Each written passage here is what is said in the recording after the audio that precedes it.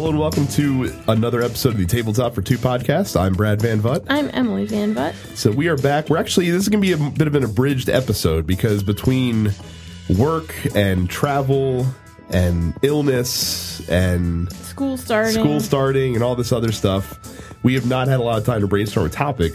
Fortunately, we have had a lot of time to play a lot of new games recently. So we have a few impressions, including some newer games that we're going to be talking about this week.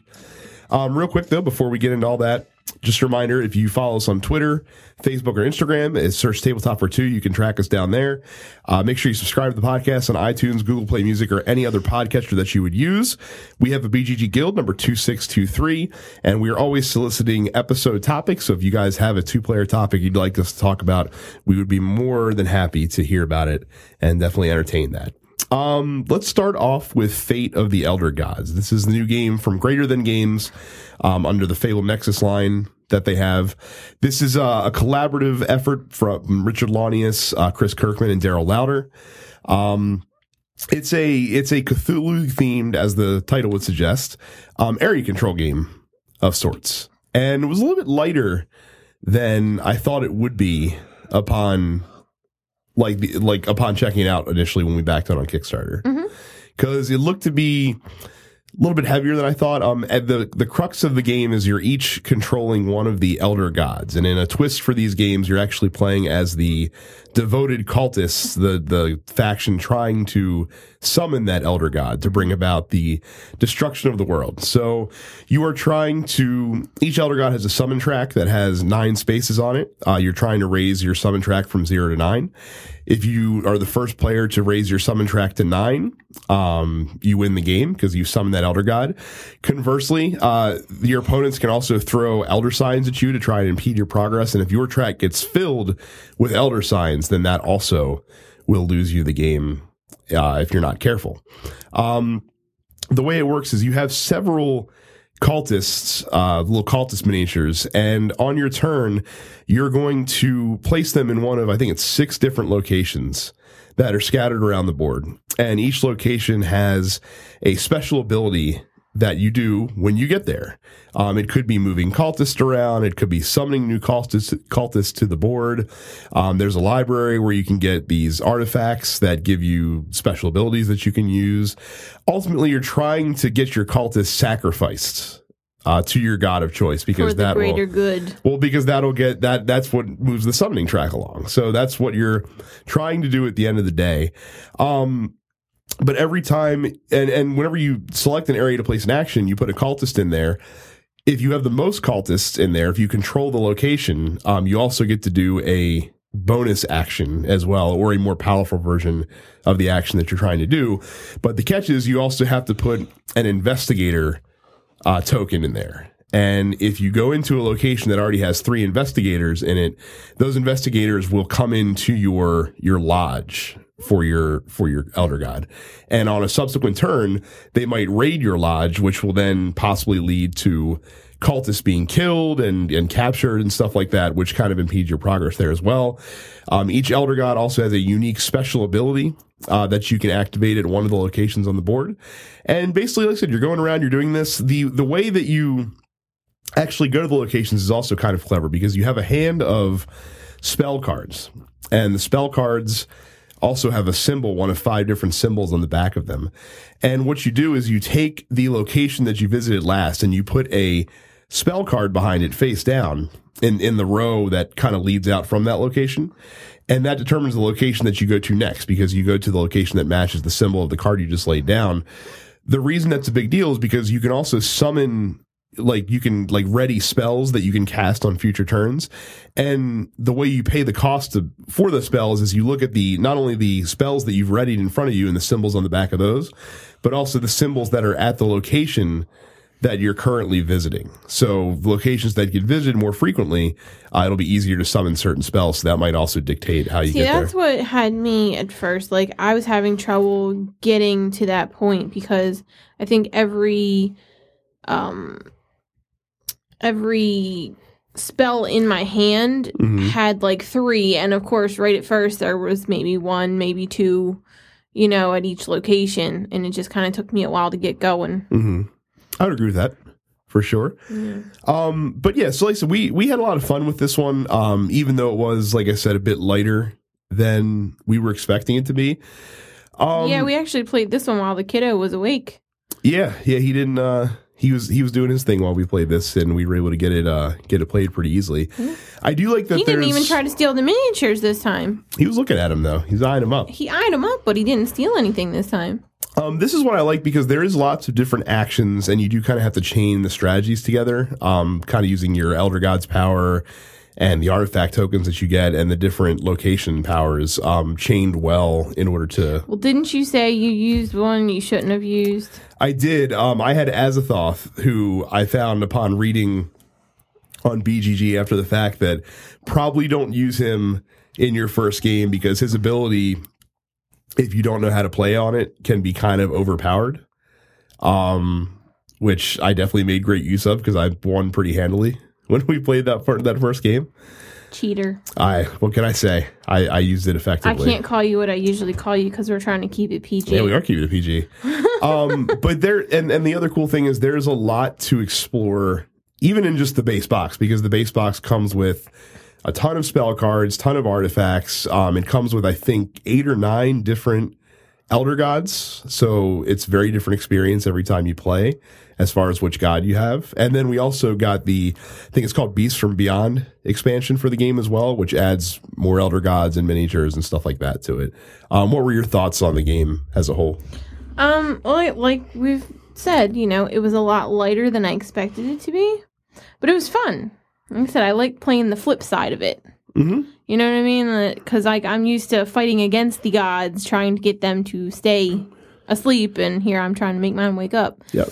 And like I said, I like the passive threat that the investigators represent because you can sort of kind of bend them to your will to make them raid your opponents. There's certain ways that you can have them go attack the other the other guy. So, like I said, Fate of the Elder God's pretty good. We enjoyed it. It's something that we're going to keep around. It's something you can. I think we beat it or played it in 45 minutes or something like that. Something like that. Yeah, it didn't take too terribly long to play. So this is one that we could squeeze in pretty handily, I think. So again, Fate of the Elder Gods. If you're a Cthulhu fan, check it out. It might be right up your alley. Next on our list is King Domino. I knew absolutely jack and squat about this game. Brad just bought it and we played. Well, I didn't know much about it until a few months ago because it won this year's Spiel des Jahres award. And it's Bruna Cathala and it's Blue Orange Games. So you're going to get a well-designed game that has really good production value, because that's what Blue Orange kind of does. Yeah. And so we picked it up on a whim. This is a small box game. He says we. He means him. Well, I mean, I needed to get to that free shipping threshold on cool stuff, so I apologize for nothing. Oh, I love you, honey. This is a pretty simple, though, tile laying, tile drafting game as well. The way it works is you each are given a castle, and the goal is to build a 5x5 square made up of these different terrain tiles. And the terrain tiles are dominoes, as you would expect, but instead of having pips on them, they have, different types of terrain on each side of the domino. There's a line of 4 dominoes laid out in the 2-player game. You each have 2 bidding meeples that you use.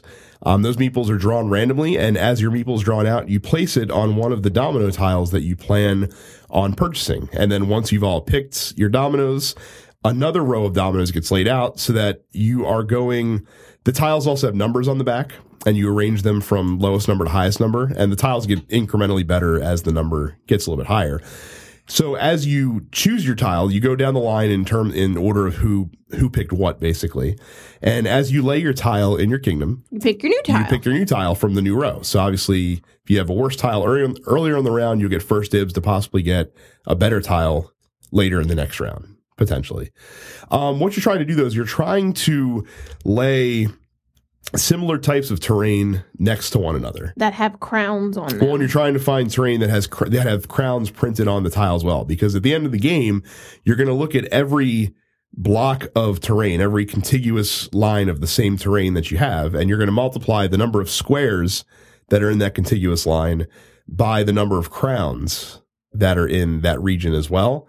And you add up all the score of all of your regions, and that's going to be your final score for the game. Kind of reminded me of the Rose King in some ways in terms of how you're trying to do that. This is a super, super fast game. I think we played it in 15, 20 minutes. Simple, easy, very light for our tastes. Mm-hmm. I don't see it getting played a ton. It's still a handy game to keep around to teach maybe new gamers how to play. Kids could easily play this. It's a good game. I see why like this game is absolute. Like, you know how sometimes movies come out that are award movies that are made specifically to contend for like Academy Awards, basically. Right. This is a Spiel des Jahres game. Like this is the prototypical Spiel des Jahres nominee, basically. So I'm not at all surprised that it won. But yeah, a little light for my liking personally. Well, like you said, we'll play it. I bet you our friends would have fun with it. Like I said, it wasn't bad. It's just simple, like really simple. But sometimes simple's good. Sometimes that's all my brain can handle. Again, I didn't dislike it. It's just not one that I will reach for too terribly frequently personally. There's a new one coming out called Queen Domino. I have no idea how it's different. So okay, don't know if it's similar to King Domino. I think we'll be okay just with King Domino.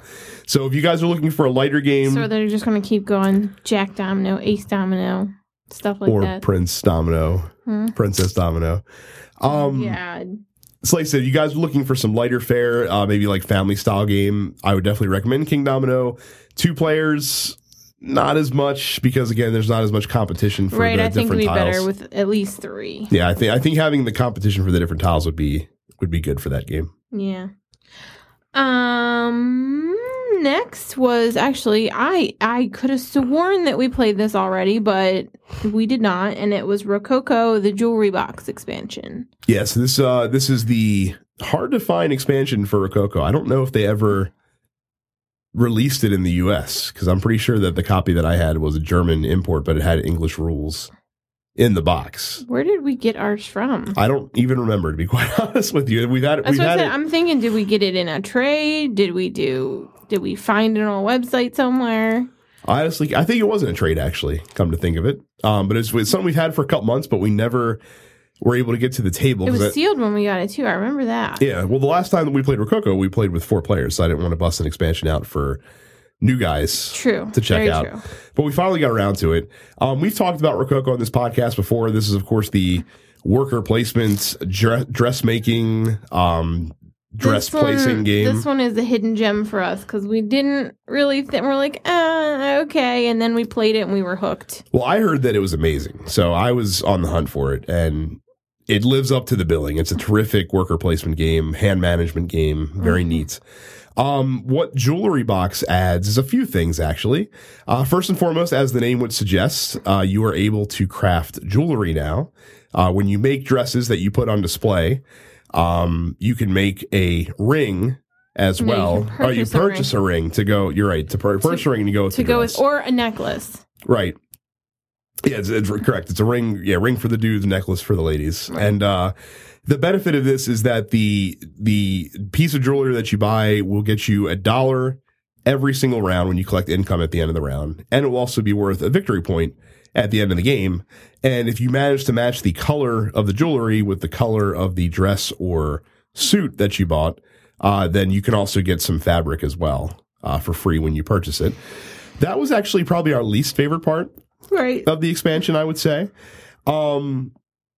It also adds what did it add? It was, it's a level 0, like, journeyman card that you can.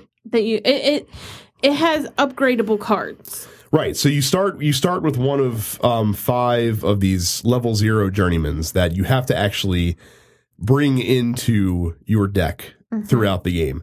And then once and he's kind of a powerful guy because he, if I recall correctly, gets you like 3 victory points every time you play him.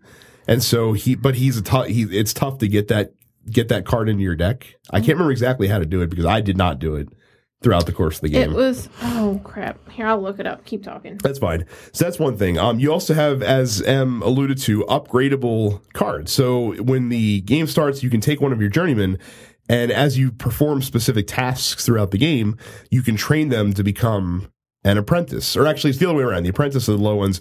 Journeyman is the next one up. So you can train an apprentice to become a journeyman. And when you do that, you actually pick from 9 journeymen that are set aside but when the game starts, and you can pick one of the ones you want, throw into your deck, and then later on you can train up one of your journeymen to become a master, and you do the same thing. You take a deck of master cards that are set aside. Holy crap, just so you know, the cheapest I see it for is like $40 right now. Yeah, so take one of these set aside master cards and add that to your deck as well, and those are pretty much all it adds to the mix that I can think of for the most part. It's, like I said, very small expansions to the game, but they do add some interesting, like, replayability points where, different strategies emerge. Money becomes a little bit more important in this version of the game, especially if you plan on going the jewelry route, so you have to kind of weigh that. And jewelry, if you can get it early in the game, can be super beneficial. Because if it's paying out points cost or paying out money throughout the game, then it can definitely give you a leg up as the game goes on. So I really like this expansion, even though the main feature of it I could take or leave, basically. Right, yeah. I didn't really, I bought a couple pieces of jewelry, but I was more interested in the extra employees, basically, that you can get. Well, yeah, the upgradable cards was neat just because being able to kind of fish through that deck and find a specific journeyman or a specific master that fit the strategy that you were going for was a nice touch, I think, for sure. Mm-hmm. Very good. I really, really liked it. I don't know if it's worth paying $40 for it. Oh, no. Because I think it's supposed to be like 20 maybe, but... Yeah, I don't know if it's a $40 expansion. If you can find a decent price on it and you like Rococo, it's definitely worth picking up. Just reasonably priced. That's all. Like I said, that's an insane price if it's going for $40 right now on there. Free shipping, no tax, but $39.98. Yeah. I don't think it's worth all that much. No. But like I said, if you can find a decent deal on it or get in a trade, it would be worth adding to your Rococo game for sure. Yeah. Sorry, I'm on a different page than my docket. Go ahead. Well, Codenames Duets is one of another brand new game that we've got recently. And we were super excited about this. We talked about it in our back half 2017 preview. We talked about it briefly during our Gen Con episode. Finally got it in our hands. And it is, I guess it has to be difficult if it's a 2-player game that you're playing cooperatively. It's real difficult, though. Well, it's tricky because so you might be saying if you're familiar with Codenames, well, if you're not familiar with Codenames is the word guessing game where normally you have to play in teams. And one person's giving clues, the other person's trying to figure out what 9 of 25 words laid out on the table are your team's words. You're trying not to guess your opponent's words and really trying not to guess the single assassin card. Mm-hmm. That's an instant game over if you find that out in the field. Well, Codenames Duet takes that formula and makes it into a cooperative game with some really smart tweaks. You still have a field of 25 cards. But you have to cover 15? 15 collectively between the two of you. And you're saying, well, how does this work if you have one grid? Well, that's the thing, is you each of the key cards that have the grids are interesting. Because when you have one, they're double-sided. However, one player is going to... So each player is going to see 9 green words, the words that your team's trying to guess. A bunch of blank words, which are the imposters, bystanders. And then there's 3 assassins that you're trying to avoid. However, the trick is the other player sees the same number of things. However, of the green success words, only 3 of them overlap the 2 cards. 6 of them are only found on one side of the card or the other. And to make matters trickier, of the 3 assassins, only one of them is an assassin on both cards. The other one of them is a bystander on the other card, and the other one is one of the correct guesses on the other card. So as you are going through this game, you might see, if you're guessing and the other player is giving a clue, you might want to guess a word that's an assassin on your side of the card, but it might legitimately be one of the words that you need to figure out. So you have to really be careful about that as you're going through the game, which adds a nice layer of suspense to it. To make things also that much more difficult, you only have 9 turns to find all 15 words. Every time you guess incorrectly, that of course ends one of your turns, assuming you don't hit the assassin, which instantly ends the game.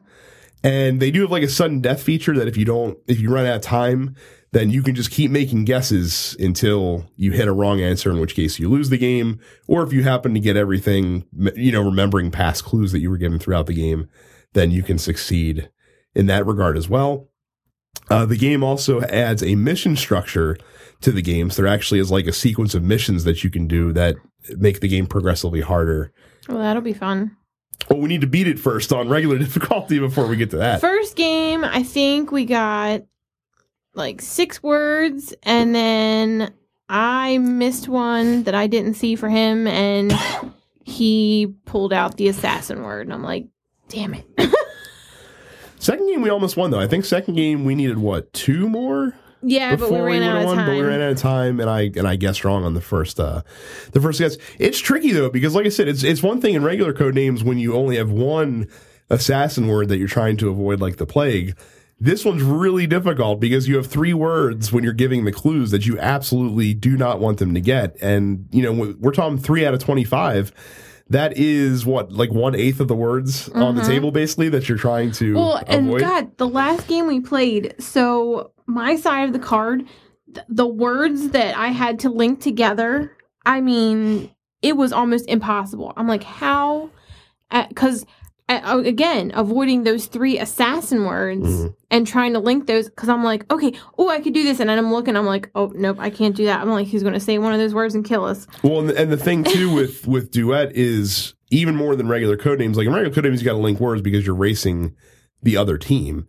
In Duet, it's even more imperative because you have to guess 15 words, but you only have 9 turns in which to do it. So obviously, if you can do math, it means you have to average more than 1 answer per turn. Yeah. You can't just dilly-dally. And nothing's worse is when you give a good clue that's like, this clue, and there's 3 words that have it, and they guess wrong on the first try, because then that's a whole turn wasted. I mean, later on... That was me. Yeah, later on, you can of course keep guessing words and in draw back fairness to past me, clues. How did you not see the one that I said? That's fair, because I wasn't looking at the whole table. That's what takes me so long sometimes. Like, I know you look at me like, Jesus, what's taking her so long to come up with something?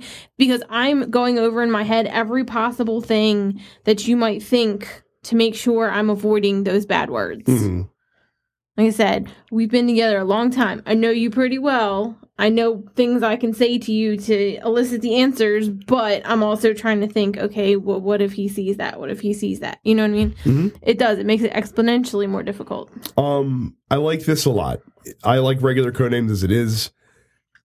But I like Codenames as a party game. Right. Codenames the original Codenames had a cooperative variant, quote unquote, which wasn't very fun. Seeing a fully fleshed out game is nice.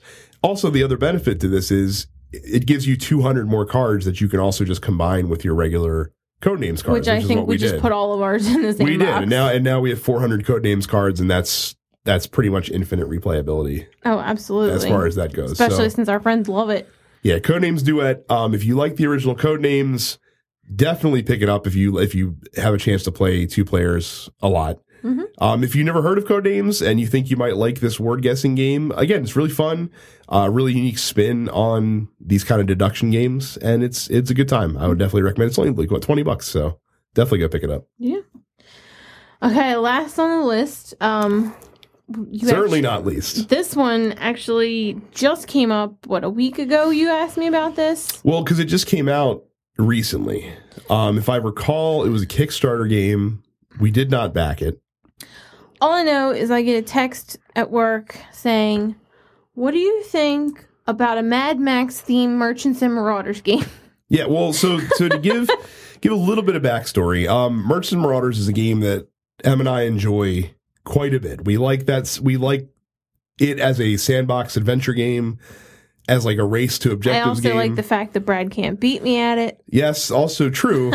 The only downside to Merchants and Marauders is that even with 2 players, it usually takes a solid 2.5 to 3 hours to play. Yeah. And it just doesn't get to the table that often, because usually if we have that amount of time to play a single game, that's when we go to like Twilight Struggle, Through the Ages, stuff like that, stuff that we love to play that are in like our top 10, top 20 games, but that don't get played often because of the time commitment that's involved with them. Mm-hmm. So I saw this new game, Wasteland Express Delivery Service.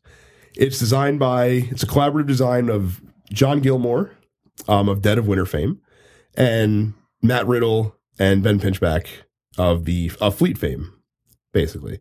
One of our faves. Wait, am I wrong? I don't know. I can't remember, but I hate not giving proper designer credit. So I'm going to look it up. I'm going to vamp for time real quick.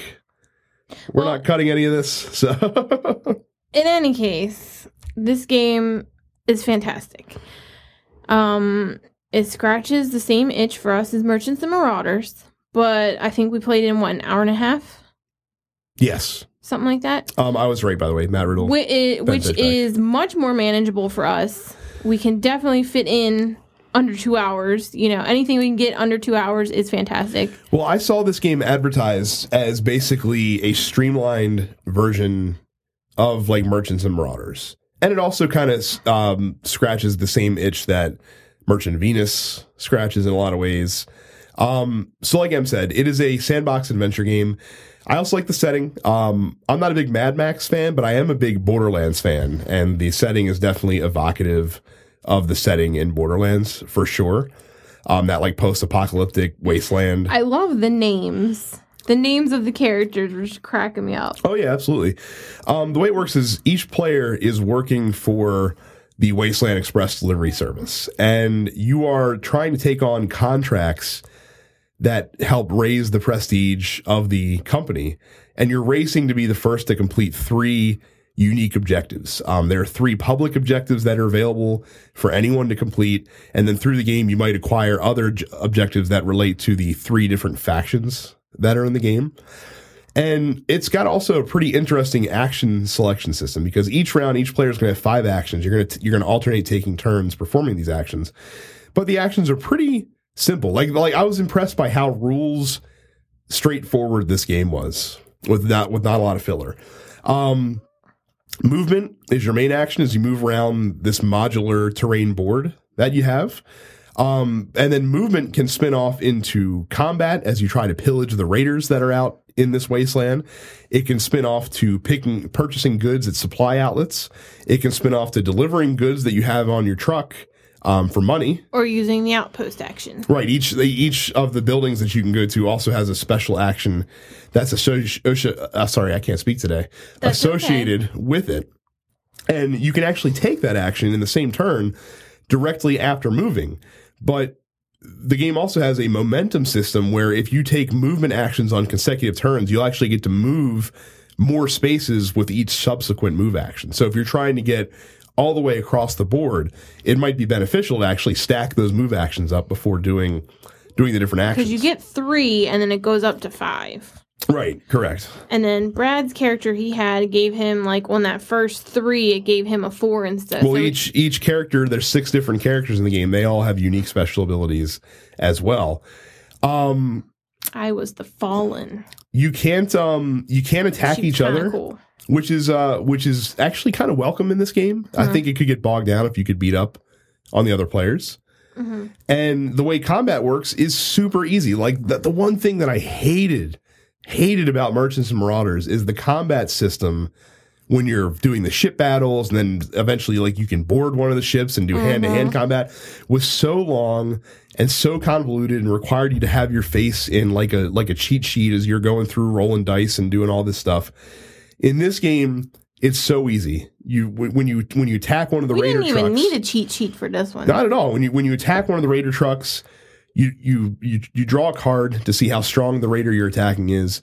You roll 2 dice plus possibly more dice if you have mods on your truck that give you extra dice. Roll the dice. However many gunshots are on the dice is right, what that's you many rolled. hits. If you meet the number that's on the raider card or exceed it, You defeat the raider, you get whatever plunder's in the back of their truck, and then the truck gets refilled with new plunder that's indicated on the raider card. Super simple, super easy. I can't say enough how appreciative I am. And you might be saying, oh, if you can't attack the other players, it's kind of multiplayer solitaire. Yes and no. You are doing kind of your own thing a lot, but there are also spaces on the board which, if you end your movement in that space, it has one of the symbols of the 3 factions, and you get to move their trucks around the board. So that's how you can screw with your opponent. Right. You can send their trucks if they're next to one of the faction trucks. You can actually land on that faction space and ambush the other player and make them fend off and attack. Another great thing about this game, attacking is a hindrance, but it doesn't wreck you, because as you get attacked in the game, the attack tokens that you get, the damage tokens that you take, actually take up the modification slots on your truck. So it makes some of your mods unusable. But then all you have to do is get to the center space and pay some money to completely heal those. So like I said, I like that it slows you down, but doesn't disable you. Again, I liked and didn't like about Merchants and Marauders the fact that when your ship gets destroyed and your captain dies, you'll get a new captain, but you're kind of starting from square one right away. And that really sucked if you had a ship that had a lot of really good mods or some really valuable cargo on it as you were. Well, you were always one to take way too long to get back to your home port and deposit your loot. Right. I was a bit smarter about it. I like the different factions that they have. The faction quests are all kind of similar. They basically usually have you running errands, delivering specific supplies to specific locations, and getting you money. There's also allies that you can hire that will get you special abilities that you can use. There's tons of different car mods that you can buy, whether it's doing extra damage, getting more money when you sell. Sleeper cab for extra allies. More allies, armor for your truck so it can absorb some damage for you. There are some unique things that you can buy that are exclusive to specific missions that get drawn throughout the game, like nuclear bombs and things of that nature. There's the temporary ones, too. I do like they have temporary modifications that give you very powerful abilities, but they're one and done when you buy them. I also like how the terrain tiles are sort of risk reward, because there's the terrain tiles usually have anywhere from 4 to 8 spaces on them that you have to move around as you navigate the board. However, there's several tiles that only have one big space, like the whole tile is one space. But those radioactive. Those are radioactive areas, so you have to roll a radiation check as you go through them, and if you fail the check, you'll actually take damage as well. So you can take shortcuts, but at the risk of possibly hindering yourself. Which several times during the game, I'm like, okay, but I need to get there this turn. Screw it. I'll just, Right. Well, that risk reward is there for a reason. Yeah, but it always was a risk for me. It was never a reward. That's also, because the radiation die stands a very high chance of... It's like every time I rolled it, nope, you gotta cover space. Yep. So, like I said, really smartly designed game. I didn't know what to expect. I was dubious that it really would capture the feeling of a Merchants and Marauders, but do it in like half the time with half the complications. And it really does. The only thing that might turn people off, if you're not a big fan of the post-apocalyptic theme, this game is oozing in it. So you might not like that. But if you enjoy that style of sandbox game, if you like games that kind of give you a lot of free range to do your thing, even though you do have those objectives that you are progressively working toward, this is definitely one that I would recommend checking out. And it was a close game too. Like, it's hard for a runaway victor. I think on the turn that I won, M would have won either 1 or 2 turns later if I hadn't done it at that point. So we liked it a lot. I also have to speak highly, as we do when it's especially notable, the production value. The game comes with several specifically designed game trays that were made for the game, that really make setup and takedown terrific. I couldn't imagine, with all the tokens and stuff that are in this game, how long it would take to set it up. Can you imagine if we had bags and everything in bags? That's what I'm saying. Like, if everything was in bags, I could not fathom how long it would take to set up this game. I'm glad that they have those trays in there. So it's very, very good. Wasteland Express delivery service. He's been doing a lot lately. Well, I think it makes sense for him to start contracting out instead of doing as much, consumer sales. That makes a lot of sense. No, but you still do that. But that's awesome. Like, I love it because we've have several of his products, and we love them. It makes things way much easier. Absolutely. But yeah, now I will say though, because this is so successful, I'm now worried we still haven't got a chance to play Xayah yet. And I'm worried now that because this worked so well, that Xayah is going to feel a bit like a slog, because Xayah is that more merchant style where it's a little bit broader and you have more to do. It is a little bit more streamlined than Merchants is, but we'll have to see. I, of course, like the theme of Xayah, a little bit more spacefaring as opposed to the Wasteland thing. But we'll have to see how it goes. Like I said, I'm not so much... Theme is not so much a thing for me anymore. It's just, do I like how the game plays? Mm-hmm. I can deal with, whatever theme you throw at me. So, yeah, so this week, relentlessly positive week. But like I said, we happened to just find 5 good ones this week, for sure. Has there been anything on Kickstarter lately?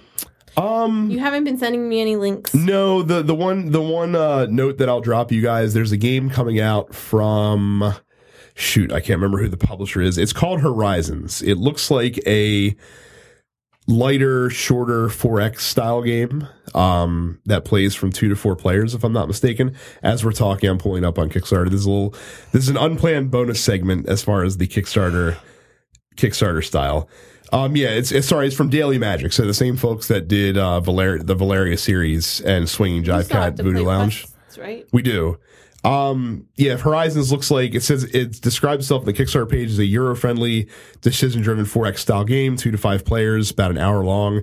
Our friends over at the League of Nonsensical Gamers have a early copy of it. They've been speaking highly of it. That's what turned me onto it. So check it out on Kickstarter. It's the only project that I have saved right now. Wow. So if you're looking for a Kickstarter recommendation from us, that would be the one to go see. But we haven't even decided to back it yet, so we'll see how that goes. He hasn't even talked to me about it yet. I have not. As of us recording this, it's got about 2.5 weeks left to go. So check it out if you think you might be interested in that. Like we said, shorter show this week. So hey, we did pretty good still. Well, I figured Wasteland would take up a bit of time for sure. I do. And like I said, you were so worried that I wouldn't like it because you always worry that I'm never going to like because we were just going in blind, so. And I love it. Well, I'm glad. That means we're probably going to play it again real soon. I love imagine. So again, thank you guys for listening. Twitter, Facebook, Instagram, follow us there. Subscribe to the podcast. Hopefully now that we're through all the crazy summertime nonsense, we should be back to our regular bi-weekly. Yeah, until Christmas. Or every other week schedule till Christmas time, right? But yeah, so we'll leave you with that this week. Again, thanks for listening, and we'll see you guys next episode. Bye.